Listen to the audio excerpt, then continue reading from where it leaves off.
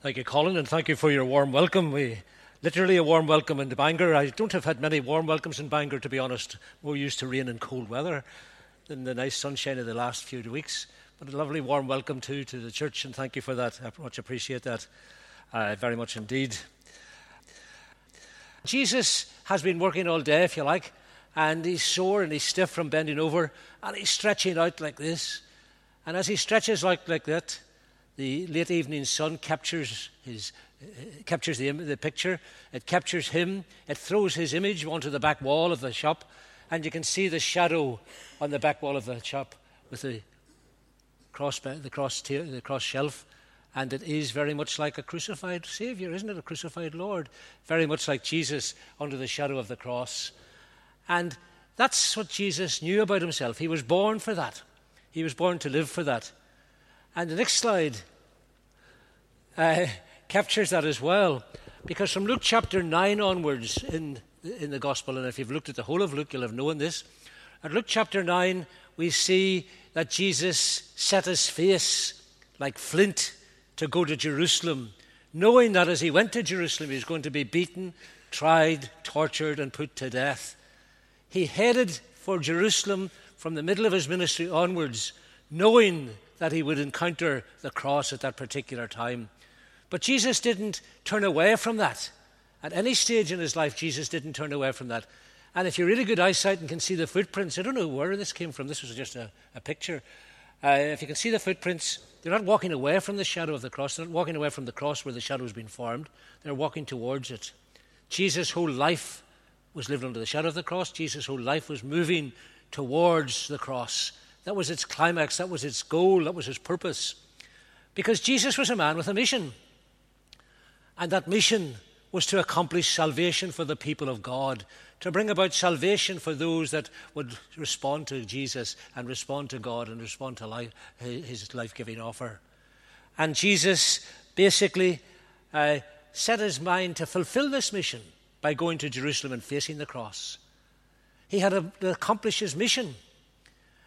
And if you look again at Luke chapter 9, you'll have known there's another verse in there in the Transfiguration where we're told that Jesus went to Jerusalem to accomplish his mission. To fulfill his exodus is actually what the original language means. To fulfill his goal, his exodus. And that gives a real clue as to what Luke 22 is about in so many ways. Because it is the Exodus pictures in the background, and particularly the Passover element of that is in the background to Luke chapter 22. It's the key to unlocking what this passage is about. It's the key to seeing beyond the surface things into the heart and the life and the actions and the words of Jesus. And we'll see something of that in the next slide. It's as though, in a sense, we look at Luke 22 through Passover, Exodus glasses. The Passover, particularly that part of the Exodus, we look to Luke 22 through the lens of the Passover, because it explains, it gathers together, it brings together the dots, if you like, of what's happening in Luke 22. And even Steve Jobs, ex-Apple man, wasn't he? He said this, I don't know when he said it, but I've heard it a few times, reminding us that if you're going to understand what's going on here in the here and now, and particularly in the Passover event, if you're understanding in the event in Luke 22, if you're going to understand Luke 22 in the here and now, you've got to look back to the dots that take it to the past, that explain some of it from the past. If you're going to look forward with confidence, you've got to join the dots together. And Steve Jobs got that. You can't connect the dots looking forward, you can only connect them looking backwards. So you have to trust that the dots will somehow connect in the future. That's just a vague statement of hope. But biblically speaking, if we're going to grab what Luke 22 is about, if we're going to grab what the cross is about, we've got to grab hold of the Passover, the past, and understand that whole Exodus event lies underneath and lies behind and covers over the whole event of Luke 22. So let's look at that passage of Scripture. And as we do so, as we look at that, looking at, if you look in the rear view mirror side of it, with the Passover being what we're looking at, if you look at it, you'll see that Jesus is provoking conflict. Jesus is provoking a severe and deadly conflict. That the ministry of Jesus always provoked conflict. Not because he was an awkward cuss, not because he was a deliberately provocative man, but because of what he was and what he was about. There was always going to be conflict, just as there was conflict at the Exodus. Conflicts between God through Moses and Aaron and Pharaoh and the Egyptians. There was conflict there. It was salvation that was the matter that was under deliverance. It was the mission matter. It was salvation that God was bringing to pass. But conflict was part and parcel of what underlay that salvation, because there was freedom to be fought for and freedom to be won and cost to be paid. So Jesus basically provoked conflict from the beginning of his ministry right through to this stage at Luke 22 on the day of Passover, the day before he was crucified. There's a soul sense of conflict, increasingly so, as there was in the Passover. And we see that with Jesus and understand that with Jesus. If we look back, we make sense of what's coming forward. And one of the things that we see in this is that conflict is because men are planning and scheming. Danger men at work is a sign we often see. And there are men at work behind the scenes in this conflict with Jesus. Men at work, those men are Annas and Caiaphas, the high priest, plural, and the Sanhedrin, the Jewish politicians, if you like, and the Jewish religious leaders. They were scheming, they were planning. They wanted rid of Jesus. They realized that he was a big threat to them and their position and their power and their influence. They wanted rid of him. But they were fearful of it all. They were fearful of taking any steps that might provoke a rebellion, because they knew Passover was full of pilgrims. Pilgrims are Passover pilgrims. Passover pilgrims are excitable people at that stage. They're all all full of beans and energy and sort of faith and fervor. And to do something against Jesus in the public and in the open arena could well provoke conflict that would actually spill over into rebellion. So they were scheming, how do we get rid of this man? How can we ever get rid of this Jesus? We need to get some place where it'll be quiet. We need to get some place where the crowd won't be there. We need to be able to do this in some way, kind of skulking around in the back alleys kind of thing. Men scheming, men planning, but not finding the answer just yet. More has yet to happen. As well as men scheming and men at work, there's another slide that tells us Satan was manipulating. Satan was playing his manipulative games. Satan was pulling strings and using Judas as a puppet. The Bible actually says, Luke actually records for us, Satan entered Judas Iscariot. Horrendous thought. Horrendously dark moment in the whole gospel story. And John picks it up by saying Jesus went out and it was dark. But Satan entered Judas Iscariot. Judas Iscariot had all sorts of reasons, no doubt, why he would give for why he betrayed Jesus, and preachers over the centuries have played on all those sorts of things. But Luke's simple and plain and blunt. Satan entered Judas Iscariot and made him the pawn in a game where he was the solution to the scheming and the planning of the high priests and the Jewish council. He was the pawn who would play his part in giving them the means to capture Jesus. But it was Satan behind it all. And let's never be fooled by facts, be fooled by thinking that somehow Christianity is an easy game, that somehow Christianity is all rosy and comfortable and cozy and nice, and it is all of those things, but it's much, much more besides. We live in a world where the church very much today knows conflict. Much of the church in the world today experiences conflict on a regular basis. Wasn't it just a fortnight ago? 3 churches in Indonesia, no less, were bombed by suicide bombers, all from one family, a family of suicide bombers, and 13 people were killed and others badly injured. In Indonesia. All over the world, the church is in conflict. All over the world, the church is in a place of severe torturing and persecution, even with deaths. That's the way the church has always been. That's the way the church has been since the beginning. The church was born in conflict. Its Savior, its Lord, its Messiah, its King was caught up in the conflict in Jerusalem in AD 30 or AD 33, we're not quite sure which. But there was conflict, and Satan was manipulating it. He was playing the game. He was pulling strings. And he used Judas Iscariot. He entered Judas Iscariot. He used Judas Iscariot as the pawn, as his puppet. So here was the men scheming, men at work. Here was Satan manipulating, pulling strings to get Jesus. He wanted to get rid of Jesus. He wanted to do away with Jesus altogether, finally finished.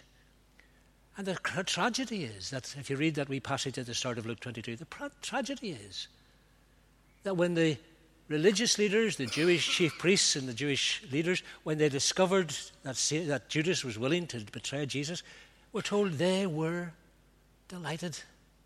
How incredible. They were delighted. Here's a work of Satan.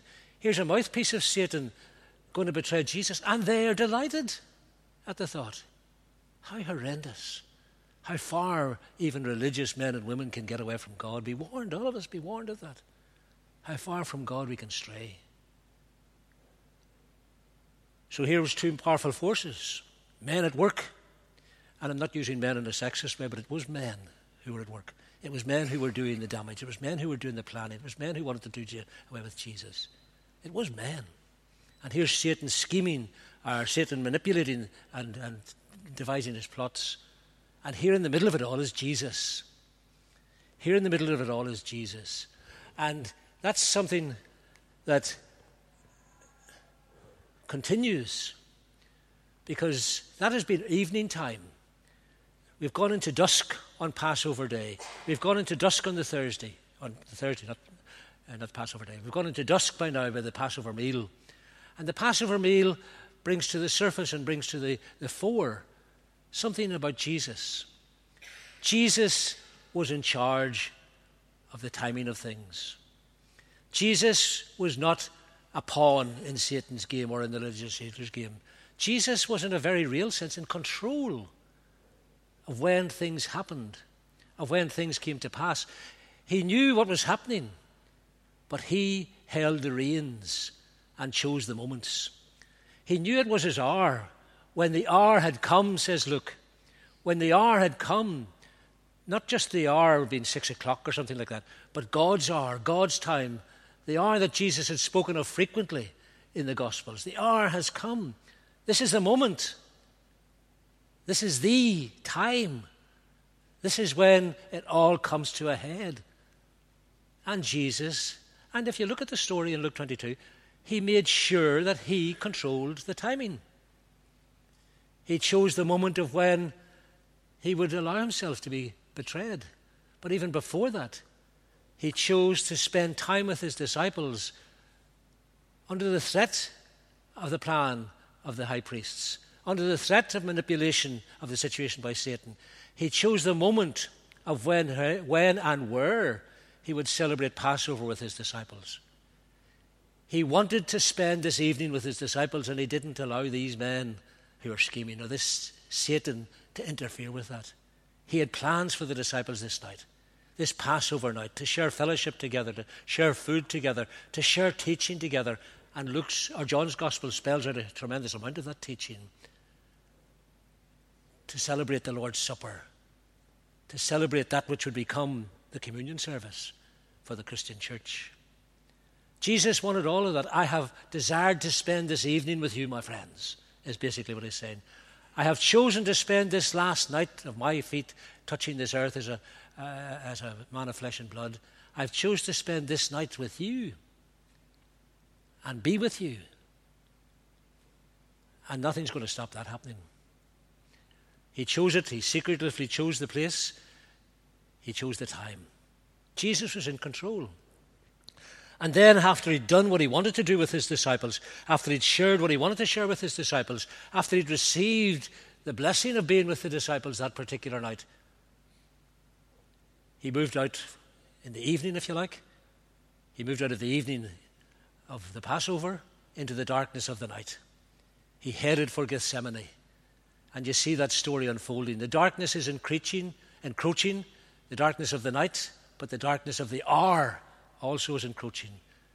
And we see in the latter part of Luke 22, we see Satan no longer scheming, but Satan now going into action.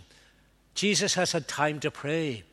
Jesus has had time in the darkness of the night in the Garden of Gethsemane to strengthen himself and to be strengthened by an angel, remember. To be given the extra courage and strength and peace that he would need to face it all. Even the joy that he would need to face it all. For it was the joy that was set before him. He endured the cross despising its shame, remember. The joy. It wasn't something that he was enjoying, but it was the joy of doing God's will. So in the darkness of the night, Jesus went into the garden, and we are told at that stage he trembled. We're told at that stage he endured the agony of the temptations of Satan to abandon the will of God. But he stood firm, but he sweated. And as he sweated, it was like great drops of blood falling to the ground. He was in agony. But he came to a moment of decision. He came to a moment of, this is it. From here forward, it's down the path the Father's laid out for me. And as he struggled, Father, if possible, take this cup from me, yet not my will, but yours be done. And making that decision, making that commitment, as some preachers have said for a long time, Jesus, who trembled when he came into the garden, never trembled again. Never trembled again. He emerged from the garden determined to go through with the cross, knowing exactly what it would mean, knowing all the suffering and the pain, not just the physical and the emotional and the mental, but the spiritual pain that he was going to endure. He faced it confidently, courageously.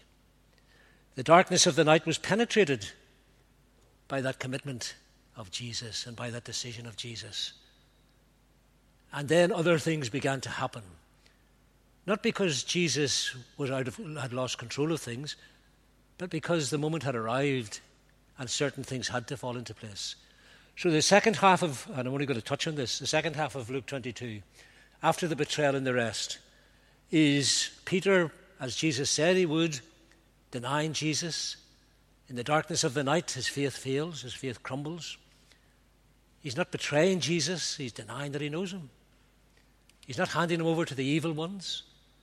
He's not Satan's pawn or puppet. He's just simply a man whose faith fails at this moment, and he denies Jesus.